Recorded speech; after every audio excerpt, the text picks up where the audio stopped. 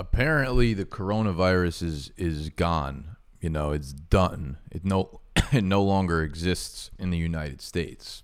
That's how people are acting right now, and it's getting a little fucking out of control. This weekend, my street had Mardi Gras looking like a fucking playground. There were no fewer than 3,000 people out on 9th Ave this weekend. There are a ton of bars and a ton of restaurants on that avenue. It's like the peak Manhattan restaurant scene. And every one of them opens up their outside. So they basically will serve you drinks from their outside area, and people are hanging out on the streets. And literally no social distancing going on whatsoever. It's as if all of the clubs and the bars are open, but you just can't go inside them. So there's thousands of people out on the street.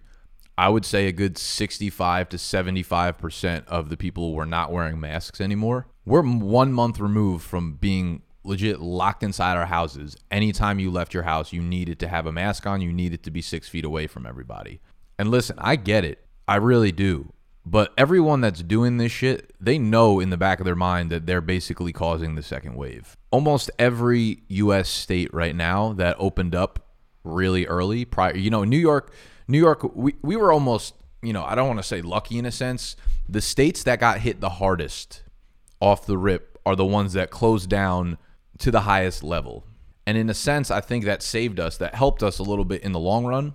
But the states now that opened up quickly, who are seeing tourists, the Floridas, the Texases, we're seeing record numbers in, I think, Utah, Colorado, all of the states that opened up and had their fucking pool parties and their NASCAR races and shit like that, they're all seeing record numbers of hospitalizations and positive cases. And I don't know about the death rates, but I'm sure that they're hitting peak numbers as well. I get that everybody was cooped up for a while. It wasn't fun. Nobody fucking enjoyed that stuff. But I'm actually starting to get a little bit nervous about what's going to happen over the next 2 weeks. Like, New York started actually getting underneath the curve. We were good for a little while. And as soon as we felt, as soon as the people here had a collective energy of feeling good about it, we just figured it was done. Some of it was the protests. As soon as the protest started, which I went to one of the protests where we had 1,000 people there. So I'm not sitting here blaming people. I'm not sitting here judging people whatsoever. I'm just trying to make people aware of the reality here. And I knew that going into the protest. I wore a mask the entire time. That doesn't mean that I am 100% rid of the infection.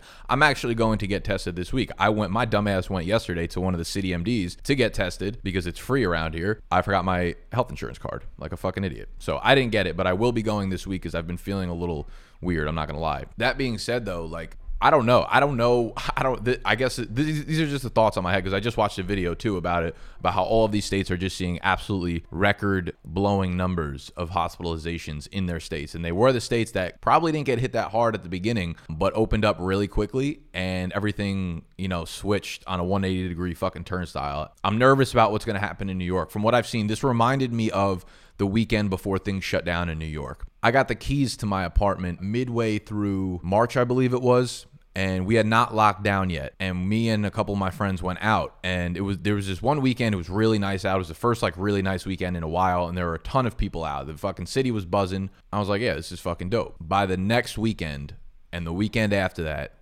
things got fucking real bad with Corona, and that's when we locked down. And this is what this prior weekend felt like. This felt like the calm before the storm.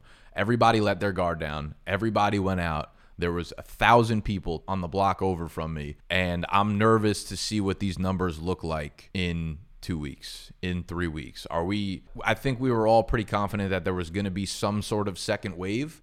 But now I'm nervous that we made that second wave a fucking tidal wave. Like, the second wave might be bigger than the first wave. Obviously, we're going to be a little bit more prepared hospital-wise. We'll have more equipment.